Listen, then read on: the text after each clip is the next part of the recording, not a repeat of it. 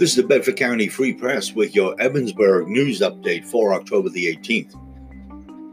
Evansburg State Police made an arrest on an indecent assault that occurred in 2017.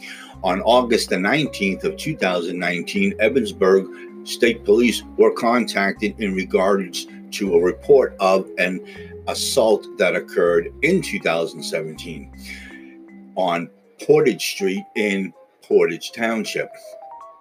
34-year-old Tracy Lee Gaunt of South Fork, Pennsylvania, has been charged with statutory sexual assault, unlawful contact with a minor, sexual assault, aggravated indecent assault, corruption of a minor, indecent assault, and assault on a person less than 16 years old.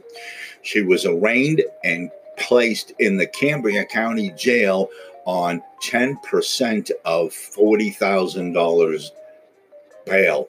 A preliminary hearing has been set for November the 6th.